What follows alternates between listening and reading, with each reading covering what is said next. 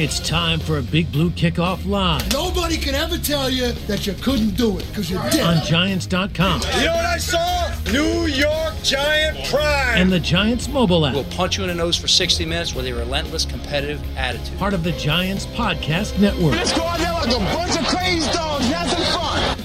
Welcome to Tuesday's edition of Big Blue Kickoff Live here on Giants.com as well as the mobile app. He is Jeff Feagles. I'm Lance Meadow with you for the next 60 minutes. Thanks so much for tuning in. Multiple ways you can interact with us here on the program. You give us a ring, 201-939-4513. You can also hit us up on Twitter, hashtag GiantsChat. A reminder, you can find the archive of this show and our entire podcast network on the Giants mobile app. Podcast platforms everywhere, and at Giants.com/podcast. So we'll get into a variety of topics over the course of these next 60 minutes. We'll start to look ahead to the Carolina Panthers, some other takeaways from Week 6, as well as what Joe Judge had to say with respect to injuries and his own takeaways from the loss to the LA Rams. Jeff, how's everything on your end today? We're doing good, Lance. Just rebounding here on Tuesday, talking some Giants, and yeah, it's all good. Got the thing about the National Football League, as you know, is that you got to have a quick, memory. Like, you can't think about things too long. You got to move on. So you got another week, and you got the Panthers coming in now, and you got to reflect a little bit. That's what Mondays and Tuesdays as a player is all about. But hey, come to work tomorrow and let's go. That's what the guys got to do. Quick turnaround in the National Football League. Yep. Yeah, there's not a lot of time to feel sorry for yourselves. That's right. When well, all of a especially sudden, this team. Yeah. Correct. You got another game that you have to consider. Let's start on the injury front because Joe Judge spoke to the media yesterday, and when we were on the post-game show on the Giants Radio Network, obviously one of the big talking points was the growing number of people that are joining the Walking Wounded, and it's unfortunately been a trend over the last few games. So Andrew Thomas came into the game with a foot injury. He was dealing with soreness. He did play. Then he left the game with an ankle injury. So Joe Judge made sure to clarify the fact that not only is it a new injury, but it's also an injury that's on the complete opposite foot. So that's one thing that's important to note. They were getting MRIs and X-rays for a number of the players that were banged up. He didn't necessarily have a definitive answer, and we're probably not going to know about a lot of these players, Jeff, until tomorrow when they actually hold their first practice and we get the practice report. But that's the latest with respect to Andrew Thomas. Then there is Kadarius Toney, who obviously left the game extremely early. He's also undergoing further tests. Joe Judge said he re-aggravated the ankle injury that he had coming into the game. And if you remember, that was the injury that he suffered against the Dallas Cowboys on a catch where he made the reception, and then it seemed as if as he hit the turf, Jeff, he got shaken up. He played through that. He was on the injury report. Unfortunately, he aggravated it, so that kicked him out of the last game. And then as far as Saquon and Kenny Golladay are concerned, no major update on those two. We'll know a lot more, obviously, tomorrow, whether or not they are able to take part in practice. So it's obviously growing. Darius Slayton's another guy who is going to be worth monitoring over the course of this week. But once again, and we talked about this on the postgame show, Jeff, the NFL doesn't pause the schedule for your team if you're dealing with injuries, right? You've got to make sure that you make the necessary changes, tweaks. And, this is also an opportunity for Sterling Shepard to start rebuilding chemistry with Daniel Jones, as well as, some of these other receivers who got some work in to probably get some first-team reps in practice this week and continue the cycle moving towards this Carolina game. Yeah, and you got to think about C.J. Board. He broke his arm. So, he's going to be a guy that's not going to be back. So now you lost a receiver there. And I think that, we scratched our head a little bit about the Darius Slayton inactive last week. I think we might think that he'll be back this week, hopefully. So you get a little reprieve there. Got a guy coming back. The other thing, too, that I don't think a lot of people are mentioning, I see that it was brought up in the press conference with Joe Judge, is the fact that you have some of these players that were put on PUP and that were put on short-term IR that are getting ready to come back. And here's the other thing, too. With COVID, one of the advantages, and this came into effect last year and it carried over to this season, was that your extended players on that practice squad, including veterans, helps the situation when you run into injuries like this, whatever team you're on, that you're able to bring guys up and down and more importantly, have those guys that were pretty much with you the whole training camp. I mean, if you look at the rosters of around the 32 teams, a lot of the practice squad guys have been there for a while because they want to have as much recognition of the systems with the guys that have been there for a while. Here's the one thing that people don't understand, I'm sure, is that these guys that are on the practice squad, before they go to practice, they're in meetings, okay, going over the game plan for the following week. So they're learning the plays, they're learning the strategy, they're learning the offense, the defense, the special teams for what the Giants are going to do. And on paper, they can understand it. The problem you run into, and this is where injuries sometimes can elevate these guys to positions, but we can't expect much out of them because they really don't, depending on what they're doing on the practice field. My point is this. When they go on the practice field and you're part of the practice squad, you're running the other team's offense or defensive plays and cards, and they're all scripted stuff. So you really don't get a chance other than, I know that the Giants have done this, and I don't know a lot of people know this, but I forget what the period's called, but the last period of practice on Wednesday, Thursday, and Friday, or it may not do it Friday, but I know at least it's 2 days, they actually get the guys that don't run the offense or defensive plays for the ones on their respective side of the ball. They run a 10-minute period, if you will, running those plays again so that they do get an idea of what those plays are. Now, it's not the full practice, but it's a recollection of this is exactly what we did in the meeting room. We'd like to carry it over to the practice field and have you run them. But if you're not practicing those all day and you don't get that 10-minute period at the end, it's hard. Because now I'm a receiver that's not running with Daniel Jones. I'm running with Mike Glennon and the other offense. They're running scripted cards. They're not even running your own plays. So there's a lot of things that these guys have to get on page with. And we've talked about the timing. We saw it last week with Dante Pettis and Daniel Jones. This is my point. Dante Pettis has not been a guy that has been running first team reps. He's been that guy that's been at the end of the depth chart. So he's been on the practice squad. That's where you see the misfires by Daniel Jones and some of the timing stuff. So it's important. And then that's just one sense. I mean, when you talk about the linemen moving all over the place too, that's another deal. And so injuries cause so much problems for your team and the continuity of things. It's very difficult. It's not an excuse. We don't want to use it. However, you have to take a good look at the guys that are getting hurt, how imperative and how important those guys are to your offense and defense. Well, there's a lot of movable parts, which is pretty much what you're laying out. There's so many. Yeah. And the practice squad, I think the term that you were looking for, Jeff, is they're pretty much running the scout team. That's essentially what those guys are doing. Yeah, in addition to digesting the Giants scheme. So they're part of the roster, meaning they go to the positional group meetings, but then when it comes to practice, they're sort of taking on dual roles. Right. They're trying to get the mental reps of what the Giants are actually running, but at the same time, they're preparing the offense or the defense for what the opposition is going to showcase them in the upcoming game. That's 100% correct. Yep. And occasionally as you move through, like for instance, let's just say Dante Pettis, when they know that there might be an instance where Sterling Shepard or Darius Slayton may not get on the field on Sunday, Dante Pettis may be taking some first-team reps because of that.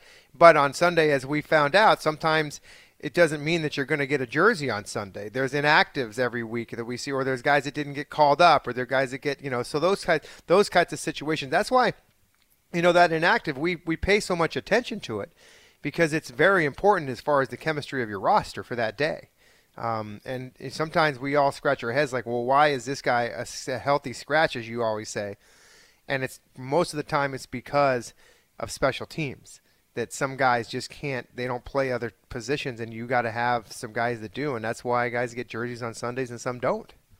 Well, and the reason why you need the versatility is because take, for example, what happened to the Giants against the Rams. You never bank on losing, right? 4 or 5 guys during the course of a game. So if you don't act accordingly, Jeff, in terms of who you're picking to get a jersey, it could come back to bite you. Forget about maybe next week or the week beyond. It could come back to bite you in that very game if you wind up losing guys who are part of the starting rotation. I was thinking about this Sunday, and thank God that it didn't happen, but I'm sitting here going, okay, so Kadarius Toney just went out of the game. And all I'm thinking is that Daniel Jones has had a concussion, and that they could be very easily get hit and him go out of the game. What happens if Mike Glennon had gone in the game and gone out? Who is the quarterback? Because I know that Kadarius Toney was a high school quarterback, and I know that we've thrown him the ball. You know what I'm saying? I was thinking to myself, normally that would have been me. I was the disaster quarterback, they call it. And I always tell everybody that if I ever got in there, it would be a disaster. So I just, obviously they thought about that, but this is the things that happen. There's a trickle-down effect that injuries cause, and sometimes you can't do anything about it. Well, they have Brian Lewerke. But you know what? Now that I think about it, but he wasn't called up. Yeah. No, you bring up a good point. He's on the roster, meaning he's technically the third quarterback, but he was not one of those guys elevated from the practice squad. So, yeah, in the event that both of them got hurt, and then Toney, who probably is the emergency quarterback, boy, I don't even want to think about that, Jeff. Let me ask you a question. Can you have – wasn't it at one point in time you had that third-team quarterback that was dressing, but he only could go in the game if the first two guys got hurt? Do you remember that? Is that still effective? I'm not sure. Normally, though, but that player was technically on the 53-man roster.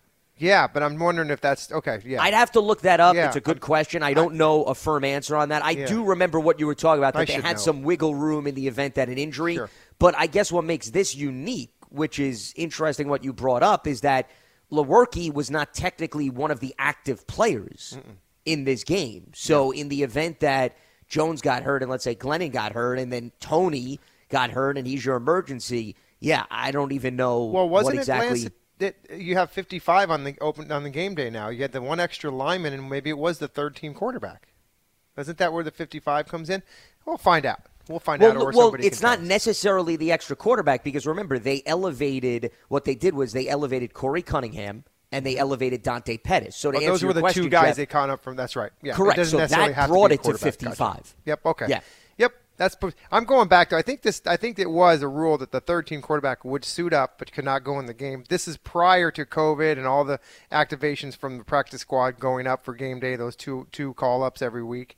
Correct. So I think that was years ago that you could have that 13 quarterback dressed on the sideline, but he could only play if the other two guys got taken in. But the point at hand is that's why there is a lot of rationale that goes behind who you actually elevate, because you have to start to think about the coulda, woulda, shoulda game in the event something transpires during the course of the contest. Now, the other thing that you were hitting on that I want to get to that Joe Judge did acknowledge is you were mentioning guys that are on IR or the PUP list. So you have Aaron Robinson, who started the season on PUP, who was one of their draft picks this year, the third rounder. He had core muscle surgery this offseason. Joe Judge said they're going to start his clock this week because now that 6 games are in, guys on PUP could come off following the 6th game. So now we're entering, obviously, week 7. So he's eligible to be activated as a result of that. And then there's Ellerson Smith, another rookie who had not seen any time. They're going to start his clock as well. So there's 2 guys that could very well be joining the roster depending on the progress they make in practice. The other thing that's important to note with you bringing up the practice squad, Jeff, they added a veteran linebacker in Benardrick McKinney, who was last with the Miami Dolphins. He did not make the team. He was released on August 31st. Prior to that, he was with the Texans, but he spent the bulk of last season on IR with a shoulder injury, and then he was traded to the Dolphins this offseason. So part of them adding him is because, obviously, you lost Blake Martinez, you're banged up, and you want to add a veteran who could help you on the interior in terms of stopping the run and so forth. But remember, he's just right now on the practice squad. He would have to be somebody that would be elevated before we see him get out there on the field. Yeah, he said, Joe Judge, I'm quoting him, kind of see where he is at physically and get him moved into our system. So there you go. They gotta, you know. Yeah, because he has no history in this scheme. It's not like he was with Patrick Graham. Yeah. And my point is earlier is that it's not easy to just, you know, these are not these pieces. They're not plug and play. By term, yeah, you can plug the guy in to play middle linebacker. Does he know what he's doing? No, but he's there. But you know, it's very difficult because think about Patrick Graham. Think about a player that I have confidence that he has the ability to play middle linebacker or outside linebacker, edge rusher, whatever it is. But do I have the confidence that he's going to know that when I call this play, this defensive play, is he going to understand his concept? Is he going to understand his coverage? Because what happens when they don't? There's a breakdown, and there's big plays that happen. So that's why injuries, it has such an effect on your football team that people just kind of sometimes don't understand how layered it is. And it's tough. It's very tough. And, again, like I said, that you can't have the excuse that we have all these injured players, but it's the stark reality that you do. And so something's got to give, right? And it's where the coaches have to scratch their head and say, what are we going to do now that we're missing? And this isn't the Giants, situation, but if we're down 3 corners like a few years ago in 2000, this is like I said in the postgame show the other day, Lance, this is reminding me of 2017. Yep. When all these injuries started to happen and there was no answer to it, there was no depth.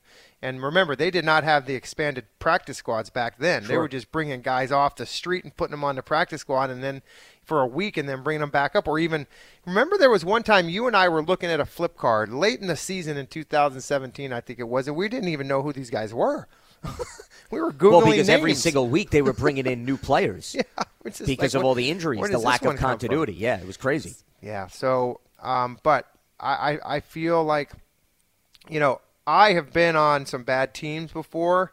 I'm not saying that this is a bad team. It's a bad record that they have at this point, but I know what goes on. And this is a breaking point sometimes with the football team where you got to be able to, there's some that you just want to keep out all of the pointing the fingers and, is it an offense versus the defense kind of thing? Is it a one position group that's not doing well? And this is a really tough situation. And this is where you got to have your leaders in the locker room step up. And I think that when you talk about building the locker room and chemistry and all that kind of stuff, this is where you earn it. This is where you hope that when you brought these guys in and you had high character and good guys and good leaders, that this is when they kind of the cream comes to the top. And so this is when you got to police the locker room a little bit, and you got to start having these guys step up and take accountability for their positions and what they're doing.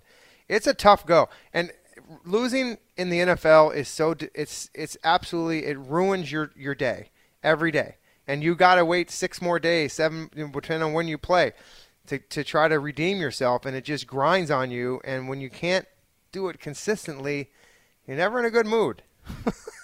Which is understandable. The wives and significant others of the players, of course, and coaches. Listen, this is your livelihood.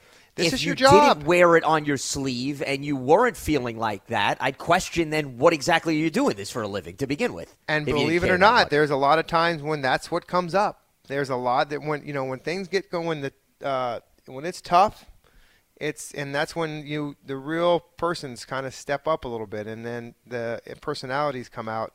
And you hope you don't have a lot of different ones, but you want to just take control and understand that we got to take one game at a time. And the problem is that there's so many cliches that people use in these press conferences, and it's because you have to protect things. You got to protect the players. The players like to protect the coaches and the media and all that. It's a difficult interview when you're losing.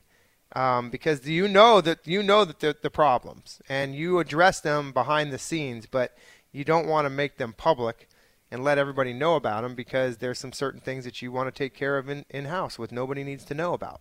So. Well, and as far as pointing the fingers, and this is the last thing I want to get to before we start opening up to the phone lines, it's something that we've also talked about on multiple occasions, Jeff, the lack of complementary football. You could point fingers at all 3 facets of this team as to why they're in this current position. What I find a bit mind-boggling is we're now 6 games into the season, and we keep having the same conversation about when are we going to get to that contest where you say the offense brings its A game, the defense complements that.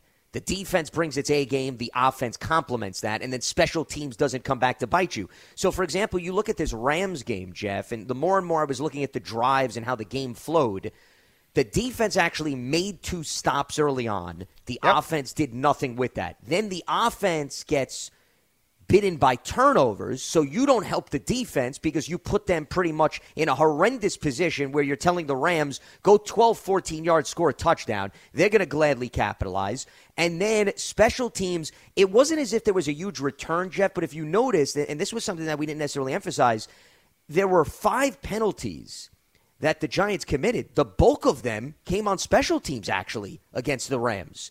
And one of them, they were fortunate, by the way, which didn't go against them when Johnny Hekker ran the fake. They were lucky that the Rams actually had a slip up to help offset that, because if that didn't happen, then Johnny Hekker would have gone off the field, Matt Stafford would have come back on, and the Rams would have continued another drive. So I actually think what wasn't emphasized enough was special teams didn't really help either the offense or the defense in Sunday's loss. Yeah, they all three have to play together and complement each other. And, the fake punt, I was still trying to figure that because we don't get – the only other information we ever get up in the press box is just from the announcer. There's nothing more details to it because they have to go on to the next play. But I guess evidently Joe Judge had mentioned that the gunner on the Rams punt team and must have entered the field illegally. That's probably why that's why he was open. So most of the time I think that I'm trying to remember who had the penalty on the Giants the other day that they did not come inside the numbers and go back out. And it kind of reminds me, we used to have a play before this rule was in effect back in my days with the Eagles with Buddy Ryan, is that we had a fake field goal that I actually ran it in preseason to what was his name? Calvin? I'm not going to remember his name. Anyways, I threw a touchdown to him. But he just kind of came off the sidelines and just stood there. And you pulled the fast one. So then now they said you got to come all the way back. You got to come at least inside the numbers, which, by the way, those numbers are 12, 13 yards from the sideline. So you got to come inside it and then go back out. He must have just came out. But to your point, you really need and by the way, the complementary offense versus the defense. The first quarter, as you mentioned, the Giants go down and have a great drive. They get the ball, they go down, they make some first downs, some big plays, and next thing you know, they get into that red zone and they fail and they kick a field goal. All right, so they're on the board 3-0. The Rams come out and they have they force a punt. The Giants do. So there's helping one out. One person is helping out the other. But then it just kind of started to unravel, and things did not become complimentary. And the next thing you know, you're down 28-3, and you got problems. You got big problems. And by the way, you and I spoke to it after the game, but the quick hitters are the ones that hurt you, because especially when you don't have an offense that can basically come back and just ditto what the other team did. I mean, look at those scoring drives and how quickly those guys, the Rams, put points up on the board. Yeah. 2 minutes and 17 seconds. I mean, that's trouble. You got trouble, especially when you're not moving the football and Daniel Jones is not playing well. Well, and part of that is also because the field was so short, they barely had to move the chains. It's unbelievable. When you look at the 14-yard touchdown drive, was $1.17, and then the 12-yard touchdown drive was also $1.17. Mm-hmm. And that was mainly because we're talking about they ran 4 plays on the first one, 4 plays on the second. So 8 plays right there to score a touchdown. In total, 2 touchdowns, I should say. Mm-hmm. Yeah, you didn't have to go that far. So, of course, you're not going to milk much clock, and then all of a sudden they scored 28 points in the second quarter. The deficit balloons, and then, as you mentioned, you're hit by injuries on offense. Your defense is still struggling to make stops. There's really no ideal recipe there to help you overcome what is a 25-point deficit at the half. But you do know what the Rams did that the Giants are unable to do all the time, is that the defense gets the ball back for the offense, and the offense doesn't do anything with it. And that's what happened, 2 weeks ago with Dallas when they get 2 turnovers and don't do anything with them. The Rams get the 2 turnovers and turn 14 points off of those turnovers immediately. And now you're in trouble. That's the opportunistic parts of things that you can be defensively, but you need to be opportunistic offensively and go down and score 6 points. And by the way, when you're in that short red zone, you got to score 6. No more field goals. It just can't work with the way that these offenses are so prolific. Look at the scores of these games these days. I mean, you got to be in the 30s to win games nowadays. I mean, if you're in the 17, 19 points, that's nothing. I mean, a team might as well spot you that because you're not going to win. You're just not going to win. Jeff, look at the game last night. The Buffalo Bills, the number 1 scoring offense in the NFL, they put up 31 points. They lost the game, 34-31. Now, there's a lot of other factors that I could talk about. They still scored, though. Sure, but they scored 31 points, and it still wasn't enough to win the game. And by the way, I think that all of us will agree that Buffalo's defense is not – they're not bad. They're a good defense. The number one scoring defense in the NFL in. So they just got put up 34 points on. Yeah. So that's to our point, is that this league is you have to be an offensive – just you got to score, man. Yep. So what is wrong? What is wrong with this team? I mean, I'd like to hear from some of our callers to understand so that I can get more of an idea. I mean, people are always asking us what's wrong. I would love to hear from some other people because it's very simple to me. And not only do I agree with it, it's been reiterated in Coach Judge's press conference. It's about the execution and how things are called and run. That's a big part of it. I don't want to hear about the injuries. I know that I said that it does matter, but the fact is that those are a part of the game for all 31 other teams. What other 31 other teams are doing better than the Giants right now is that they're executing the plays that are given to them, and they're basically going out there and doing better than the other team is doing better than you at that. So it's execution, and it's taking advantage of what the other team doesn't do well. If you're not scoring on offense and you're taking the ball away on defense, then that's a great play, but it doesn't do anything for you. Like you always say, Lance, what did you do with the takeaways? You did nothing with them, so it's really nothing. It's a clock killer, right? That's all it is. It's a production-based league. It's not coming up with empty statistics. Takeaways that don't lead to points are empty stats, as far as I'm concerned. And one other thing I wanted to point it out, in terms of the injuries, the Baltimore Ravens, by the way, have the most players on injured reserve right now, Jeff, total of 16, and they're 5-1. So that's another reason why everybody across the league in some capacity has lost a key ingredient. Yes, the Giants' volume is up there, but there are teams that have taken that narrative, they've thrown it to the wayside, they've gone about their business. So that's another reason why, to your point, yeah. I don't like to turn to injuries as this dangling excuse when the whole point of putting together a 53-man roster and taking the offseason to build depth is to not then have that conversation, even if you are hit by the injury bug. 201-939-4513. Do you want to add something, Jeff? Yeah, just real quickly. So, in the past, we've talked about the depth. We've talked about that the Giants didn't have the depth, and that when they got injuries, we understand. This team has been built over the last couple of years with good depth. You look at the wide receivers, okay. You look at even the cornerback position, the safety position, the defensive line position. There's depth all over the place. So that's not an excuse either. So maybe a couple years ago in 2017, that was a problem. There was no depth. And then all of a sudden now you got some good players behind the guys that are starting, so there's no excuse. Well, and the other thing that comes to mind, Jeff, related to what you're talking about, how many times on this program do we field calls and fans and callers get irritated over, well, why was this guy let go when he was having a great preseason? And everybody's talking about overwhelming depth. But then we get 5 or 6 games into the season, then everybody's crying about the fact that there is no depth. So which way is it? It's either you like the guys that were brought in the offseason to compete for roster spots, or you didn't like them. It can't be you like them in August, but then all of a sudden when we're into the second week of October, the roster now is not to your liking. It can't be like that. There's got to be some consistency here across the board. You can't play both sides of the Correct. coin. Exactly. You just can't do that. We're not going to let you do that, by the way. No. Going to hold everybody accountable. 201-939-4513. All right, let's open up the phone lines as we move along here on Tuesday's edition of Big Blue Kickoff Live. Greg is in Atlanta. He gets us going. What's happening, Greg? Hey, how you doing, guys? Hi, Jeff. Hi, Lance. Hello. Doing all right, Greg. What's on your mind? I'm calling because I feel like, and Jeff touched on a lot of what I was about to say.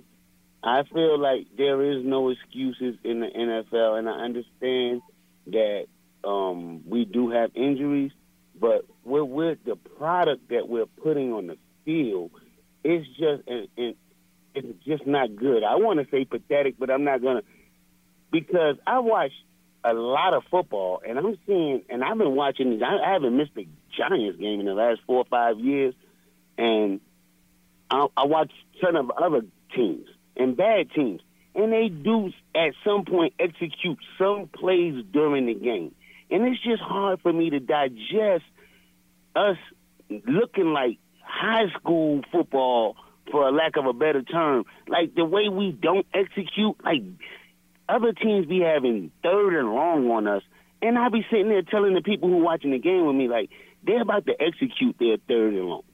And you just feel it coming, and it's like, what is going on? Like, at some point, you got to – and Jeff said he wants fans to call in and suggest what they think it is.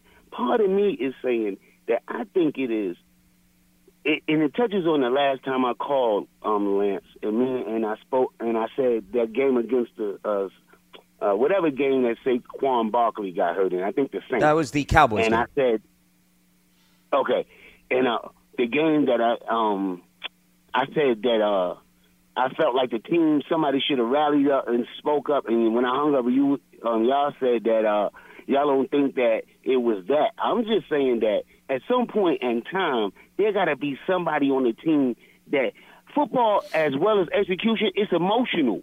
Like, you got to get mad. I played football. You got to get mad you losing, and execute something. Maybe not mad, or I just can't find the emotional word to say, but you have to get frustrated. And, like, there's no way I've made it to the NFL and I'm still playing. My team is playing it. Somebody has to rally the troops. Well, Greg, I get that, but I think you got to be a little bit cautious with respect to your point because, and Jeff, I think, can expand on this because he's been in NFL locker rooms, but there are players that wear their emotions on their sleeves and they're rah-rah and it's out there. And then there's guys that they're motivated, Jeff, but they don't wear it on their sleeves. They deal with their emotion differently. So the reason why I bring it up is I don't think it's fair to judge a player because he's not screaming and yelling on the sideline that means that he doesn't care enough and he's not motivated to change the course of this season. No, you can't. Yeah, I agree with that. You don't have all 11 guys that are like, that lead. There's guys that lead by example and there's guys that lead with their mouths, So yeah. Unfortunately, sometimes you don't have any of those guys. They're not all cut from the same cloth. Sometimes I just want to make one more point. Sometimes I agree with that. And what I'm trying to say is sometimes maybe there has to be somebody on the field as sort of like an in-game manager, somebody to calm us down, somebody to pump us up, somebody to help us recognize, hey, man, 3rd and long. Hey, y'all guys, we can't let them get this, man. Like, come on, man. 3rd and long, we can't let them get us. We got to get off the field. Somebody to manage the game as a player on the field, and I think that's what we're missing. A leader all right, Greg. On the well, field listen, we'll let you go on that note and appreciate the phone call. Thanks for weighing in. I get where the caller's coming from, Jeff, but I still go back to what you were emphasizing earlier. I don't think they need a pep talk. They need somebody to give them a pat on the tush, okay, so that they could get off the field. This is simply execution. This is understanding the play design, being in your right assignment, filling the gap. I mean, those are the things that are hurting them. Missed tackling, bringing the guy down initially when you have him wrapped up, as opposed to hoping another guy is going to do it. I mean, those are the things that are coming back to bite the Giants. I really don't think it has anything to do with they don't have a loud enough voice on the sideline.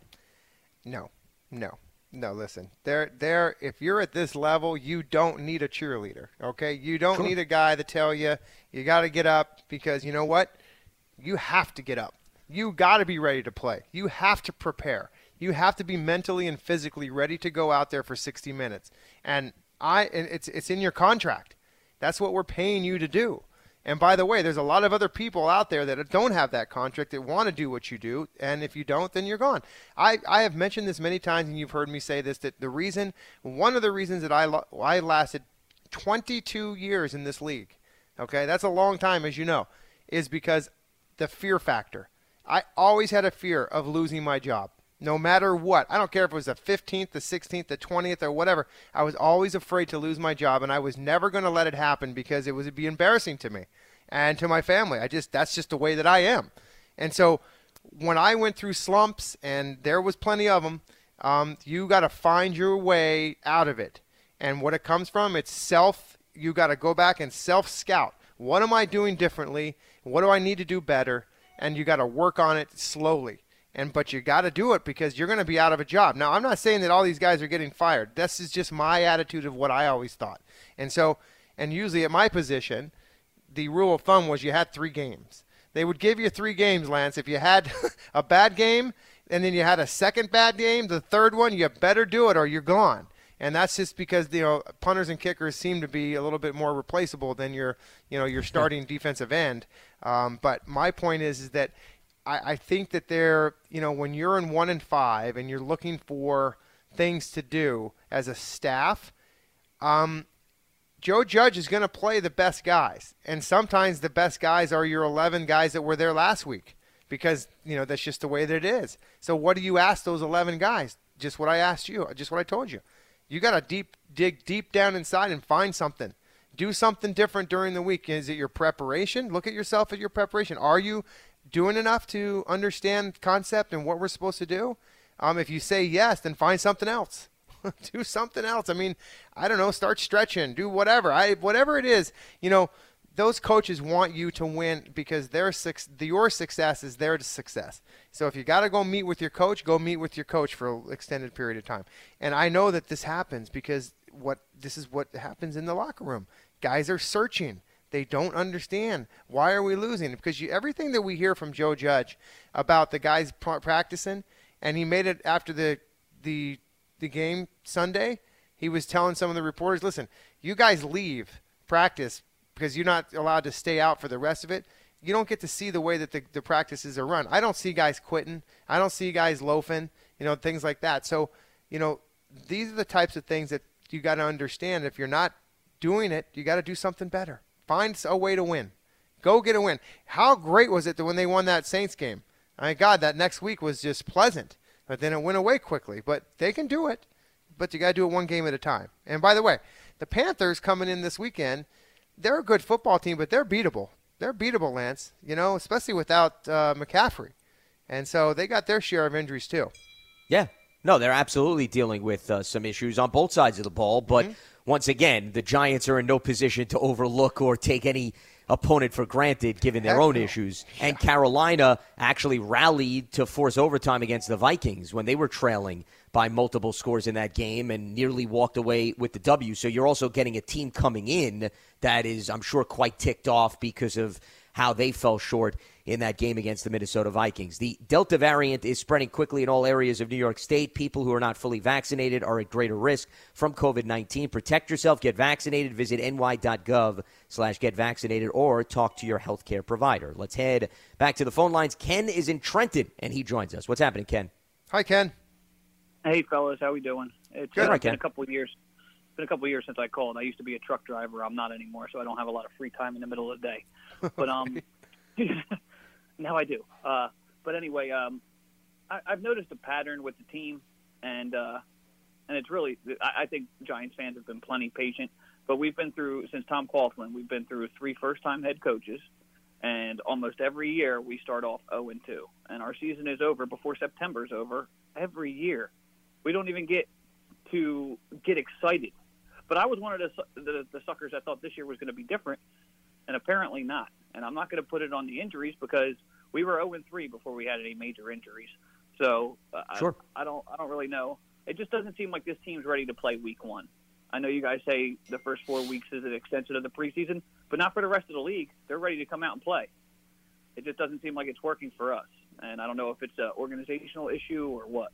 Well, I wouldn't go so far to say that the rest of the league is ready to play in week 1. The Buffalo Bills played very poorly and lost to the Steelers, and then all of a sudden went on a 4-game winning streak. So did the Packers. So, yeah, the Packers, too. They had a very rough go. That's a great example, Jeff, to the New Orleans Saints, and then all of a sudden they look like a different team. So I wouldn't go so far, Ken, to generalize across the board and say that the Giants aren't an island, because that really is not the case. Across the board is too much to say. It really is. But, I mean, the teams that are going to make the playoffs and the teams that are going to be close to making the playoffs are ready to come out and fight and compete immediately. And I think those are the teams that play consistently. I think that's what you're getting at, Ken. I don't really think it's a matter of they want to run through a brick wall in week 1. It's the fact that game in and game out, the teams right now, if you look at the top of the standings, if we were to go team by team, I could tell you I know what I'm getting out of this facet of the team. I know what this player is going to bring to the table. I think with the Giants right now, it's a little bit of guessing. Some games you've seen the offense do what they did against Washington, where they could light up the scoreboard. Other games like Atlanta, it's been more of pulling teeth. You've seen games on the defensive side of the ball where they can contain for a series or two, and then all of a sudden they give up lengthy drives. So I think that's right now what's missing with respect to the Giants compared to the other teams you're referring to. Yeah, I understand. I mean, yeah, I don't understand why it's been 3 different coaching staffs and we've gotten the same results. Different players, different coaching staffs, the same results almost every year. It's mind-boggling to me. I had to turn the game off the other day, and I don't turn Giants games off. But at halftime, I had enough. I had to turn it off on Sunday. I can. I just couldn't do it. All right, thanks, Hang guys. You got it. Hang in there. Appreciate the phone call.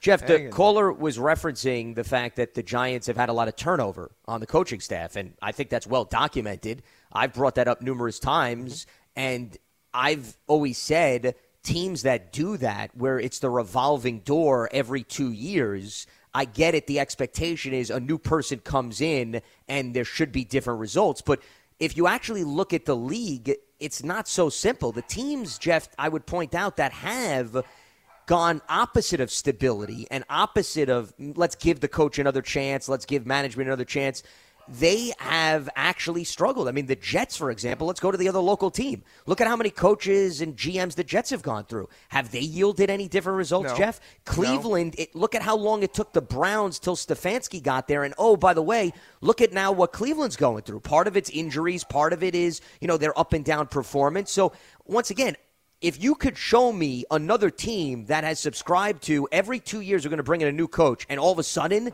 they have worked things out, I'd love to know the example because I think you'd be very hard-pressed to find that. No, you're not going to find it at all. I mean, if you do, it becomes lucky. Then, it's just one of those things. Sorry, I don't know if you hear my dog in the background there, but he's barking. No problem. Listen, if he wants to weigh in. He's barking at the FedEx guy. So. We'd be more than happy to hear. As long as he's not bringing me a fine, it's a FedEx envelope in it, that's okay. It's stability, and if you can get it, that's great. But one step forward sometimes is 2 steps backwards, and it's just kind of, you gotta. I struggle with this just like everybody else, and we're all trying to find answers of why it is that this every year it starts off slow, and I don't know. I just think that, man, I just wish that this team had available all its players every single week, because on paper. You look at this offense, and the defense is what I scratch my head more about, because I feel like the offense, when everybody is on the field and Daniel Jones can do what he was drafted to do, and that's throw the football and use his legs and be that quarterback that you want, these guys, and I mean, you could see Sunday with Kadarius Toney on the field how things were going to go. And then you lose him, and then you saw what happened. So his explosiveness, and not to mention, Saquon's, I feel like both of those guys can make such big plays offensively. When they're out of their lineup, what else do you got? I mean, where are the big plays going to come from? Then you got Kenny Golladay, who's a big play all the time, making big plays there in Detroit. So honestly, you got players that need to make. They just need to do better. But if they're not in the lineup, they can't do it. They can't do any better. They're not there. So those are some powerful playmakers, Lance, when you think about it. The 3 guys I just mentioned. No doubt about it. I mean, that is some high-powered – that's what you went out and got in the offseason. I mean, you got a first-round draft pick and a number 1 free agent to come in here and basically produce. And then you got your number 1 guy coming back from a knee injury. You knew you would kind of milk him back a little bit, but he was full go.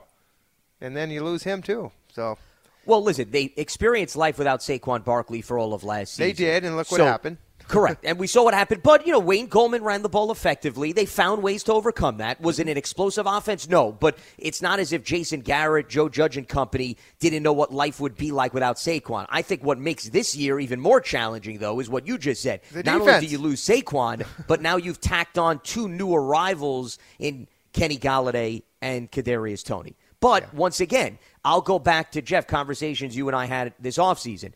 While Golladay, we knew what he could do when healthy. At the same time, we also knew that Golladay had some injury history. And you roll the dice a little bit if, God forbid, this is not the season where he's able to avoid the injury bug. Because the Lions, they had the same conversation, Jeff, that we're having right now. If Kenny Golladay was in the lineup, what would Matt Stafford and company be doing differently right now? And unfortunately, he wasn't there because he was dealing with the hip injury. Yeah, and that's the chances that you take when you go out in free agency and pay money to big guys. Yeah. You know, that's why they have your medical staff brings them in and they do all of their due diligence. And, you know, the bottom line is that the paper doesn't lie to you. The medical reports basically tell you that, right?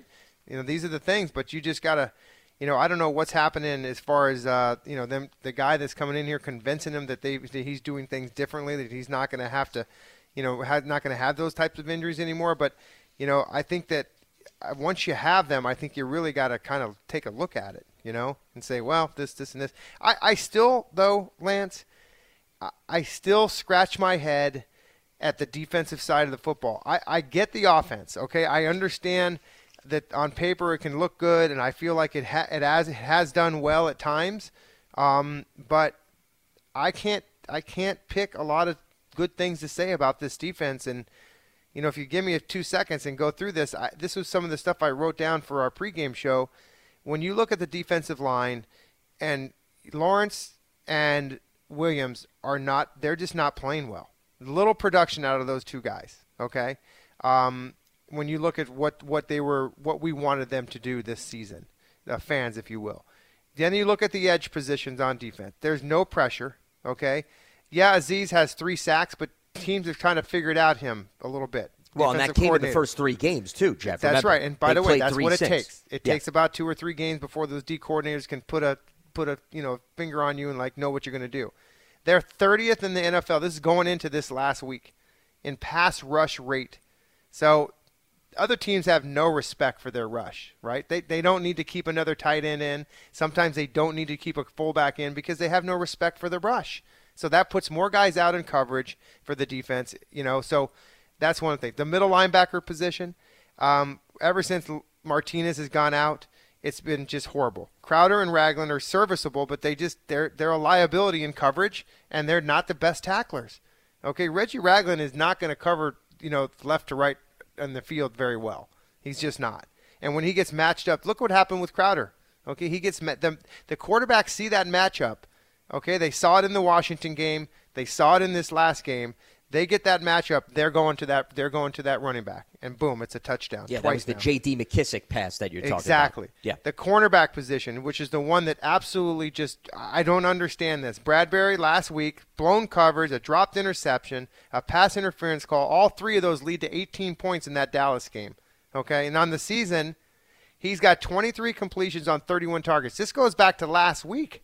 Okay, that's a career worst 74% completion rate for Bradbury, your number 1 guy. Okay, and then Adoree Jackson drops that interception that really cost him the game a few weeks ago. And so, I mean, listen, 100.3 passer rating against him. Think about that. And then the safety position, Logan Ryan, another dropped pair of interceptions in the Falcons game. And 10 completions on 13 targets. So what's the theme to this? The theme at the top of this page that I wrote all this stuff out is that these players need to start producing, and they need to play better. They're just not playing better.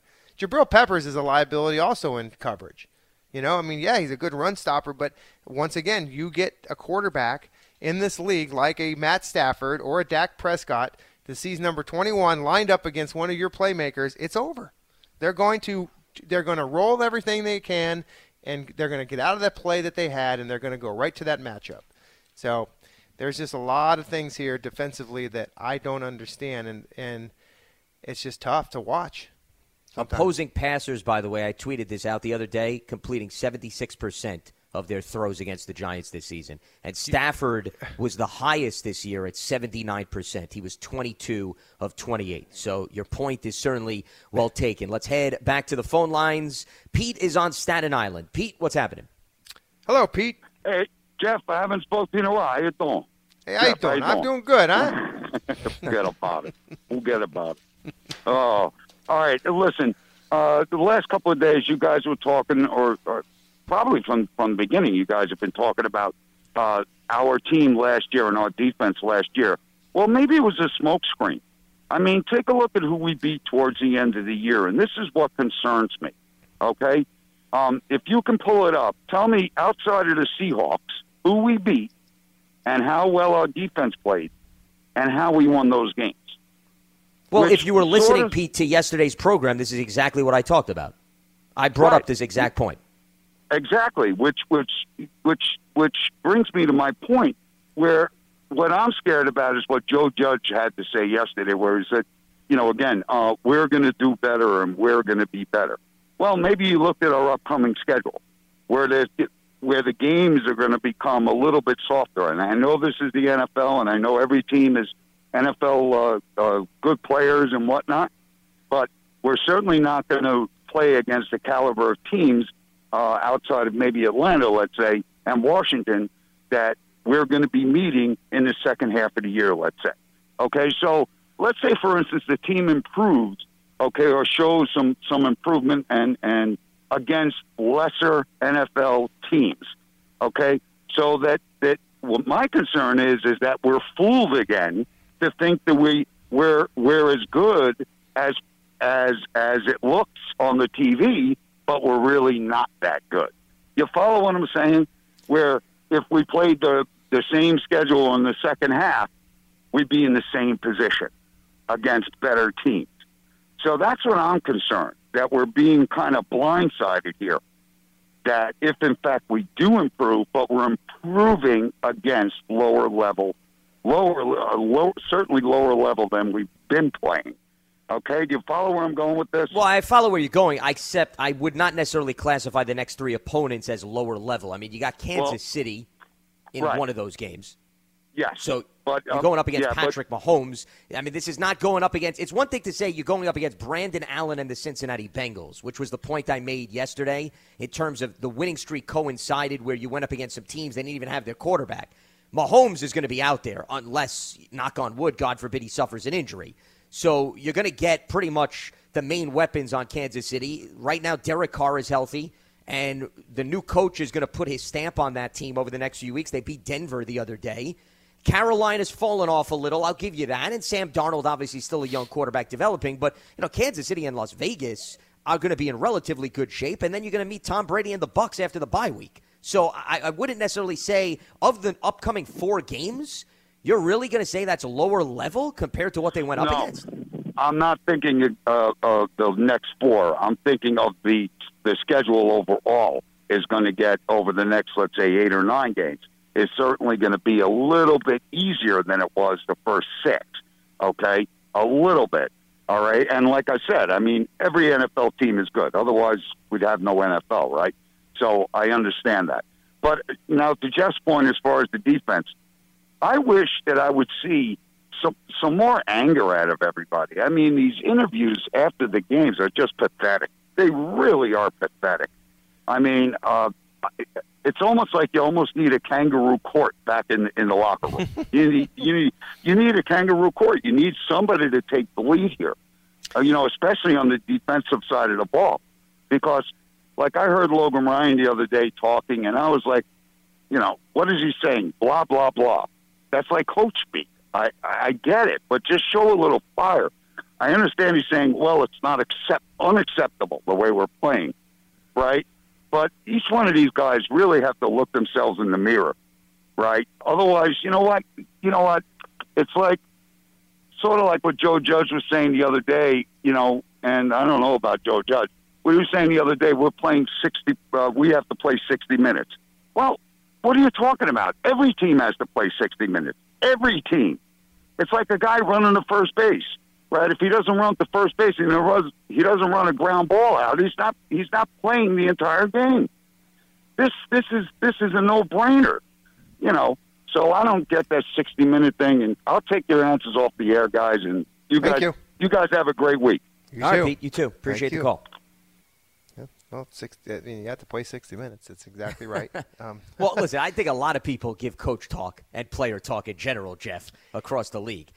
I'll go back to, and I'm curious your perspective, Jeff, when he was talking about Logan Ryan. Yeah. And we heard Logan Ryan's comments. We were on the air, so we were listening to it live and reacting to it.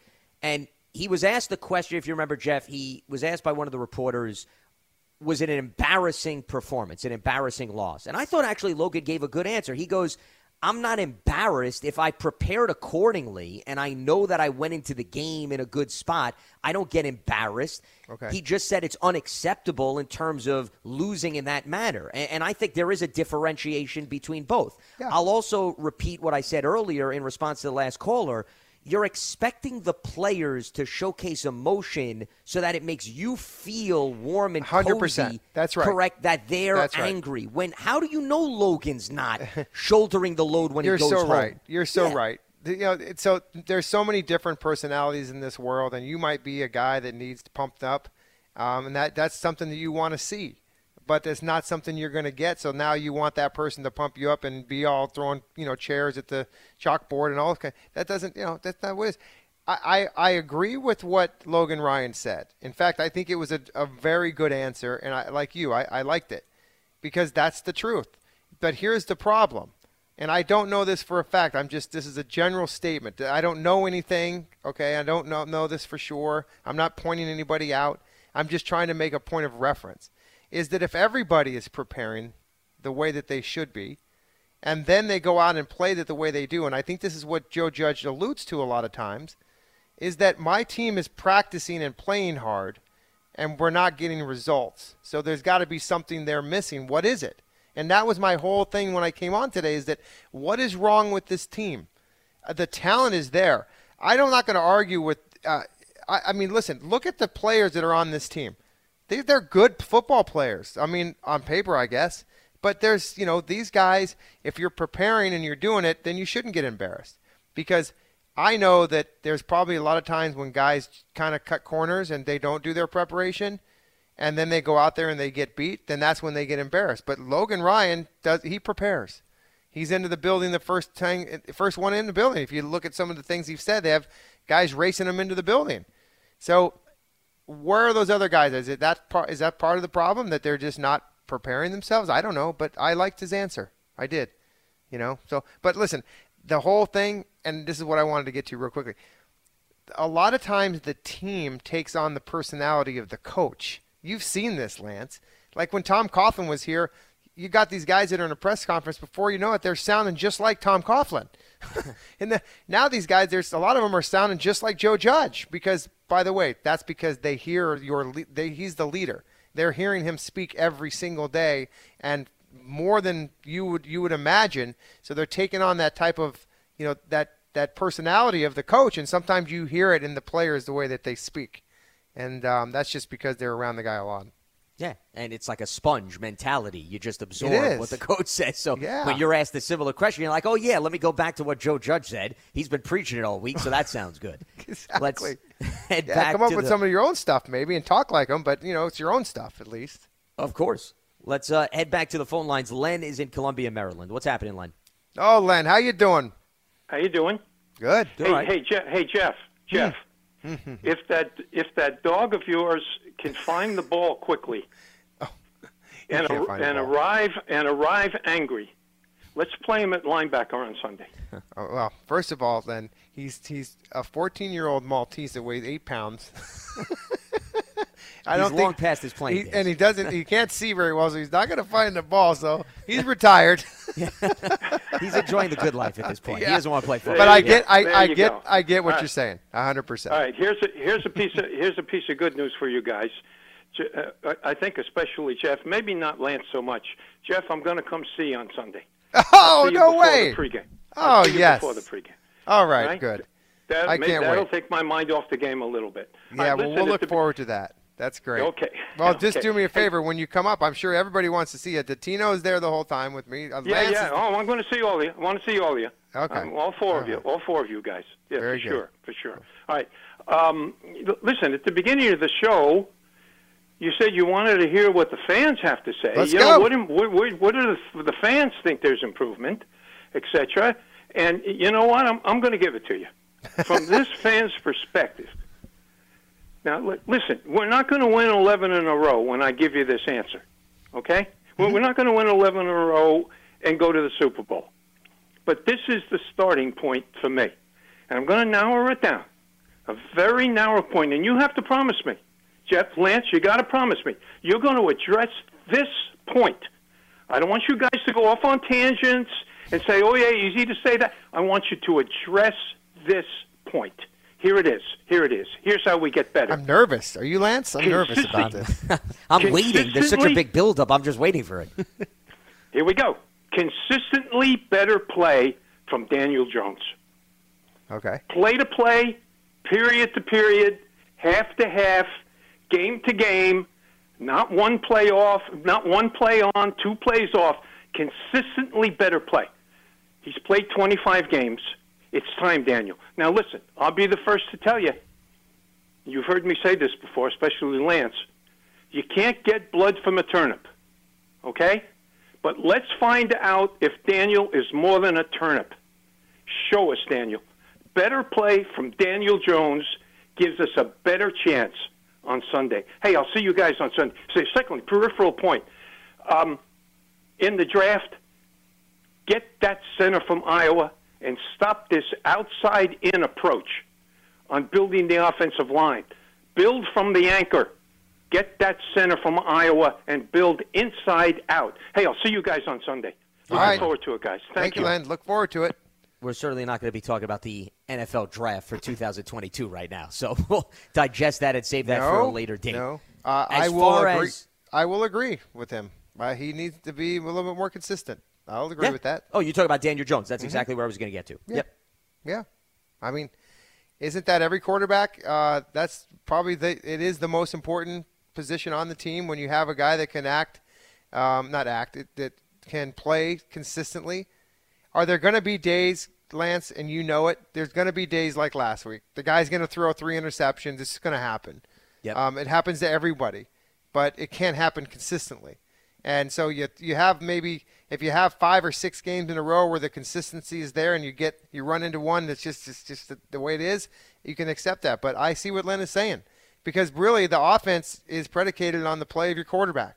If your quarterback is on and he's making throws and he's making plays and he's not turning the ball over and the offense is running like a fine oiled machine, then you're going to have success. But when you're turning the football over and there's that inability to play consistently throughout every game, then you're never going to get to where you want to get to. Yeah. I mean, it goes back to also what we were talking about earlier when one of the callers was comparing the Giants to the rest of the league. And I said, if you tell me about other teams, I'll tell you what they can hang their hat on, right? The Giants, not necessarily the case. I'm looking at the numbers that I tally here. Jeff, the passing game overall, and this obviously involves Mike Glennon, through 6 games, the Giants have 5 passing touchdowns and 6 interceptions. And the quarterbacks have been sacked 12 times.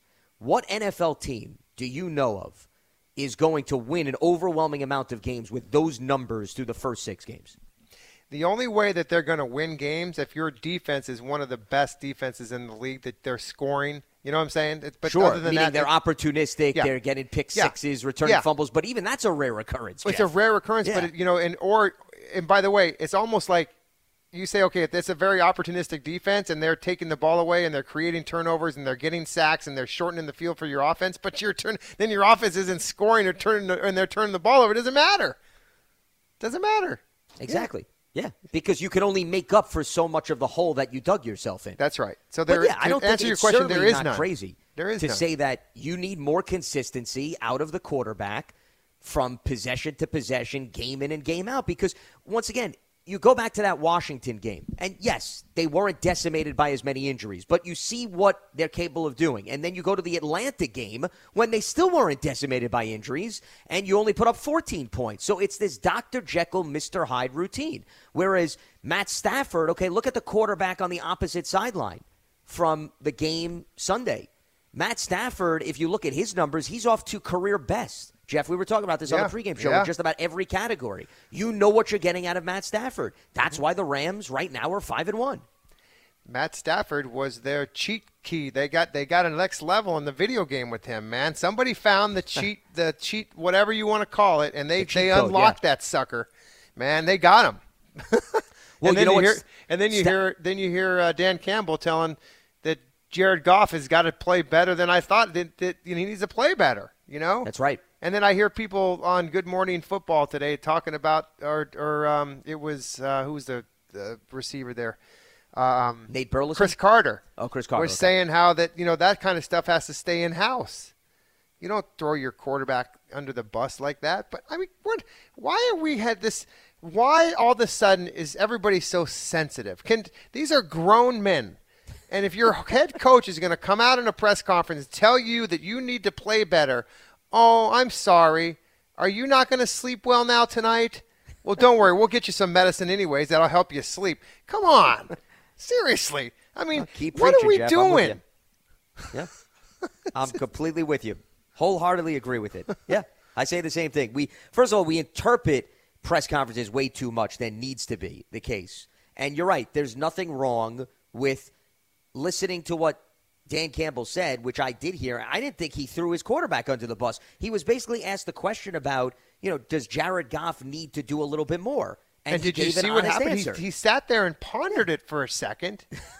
Did you see Well, because he was worried about whether or not he was going to be the lead headline the next day. He was sick. And here's the thing. Yeah. He sits up there, and I believe in his emotion because I think that's the way he is. He wears his, that's the way that guy is. But he thought for just a second, am I going to do this? And if I do this, is it going to be okay? And then he finally said to himself, you know what? What am I doing? Yeah, he needs to play better. How about that? Write that one. Okay, and now I'm going to have to go find Jared and tell him what I said because, God forbid if he finds it out on social media that I said this and I didn't come to him. I mean, it's just a joke. Yep. I mean, grow up, people. That is today's NFL. It's a very different environment, and I think that's the latest example. Well, that is going to wrap up Tuesday's edition of Big Blue Kickoff Live. Jeff, always enjoy the conversation. An abrupt ending. Yes, an abrupt ending, but a perspective, I would like to call it, that's in terms right. of ending the show. Yeah. So I'm on tomorrow, so maybe I'll bring some of that over tomorrow, too. Well, there you go. Okay, you will expand on your point about Dan Campbell and the softness of today's NFL. How about that? If that's not a teaser for tomorrow's show, then I don't know what is. Yeah. But we'll leave it at that. All right, Jeff, I'll speak to you later on in the week. Okay, Lance. Thank you guys. Everybody, Today's thanks for the calls. Of Big Blue Kickoff Live, part of the Giants platforms everywhere, and Giants.com/podcasts. We are back on tomorrow, as Jeff said, 12:30 p.m. Eastern. Stay locked to Giants.com for all the latest. For Jeff Eagles, I'm Lance Meadow. Enjoy the rest of your Tuesday. We'll speak to you on Wednesday. Have a good one.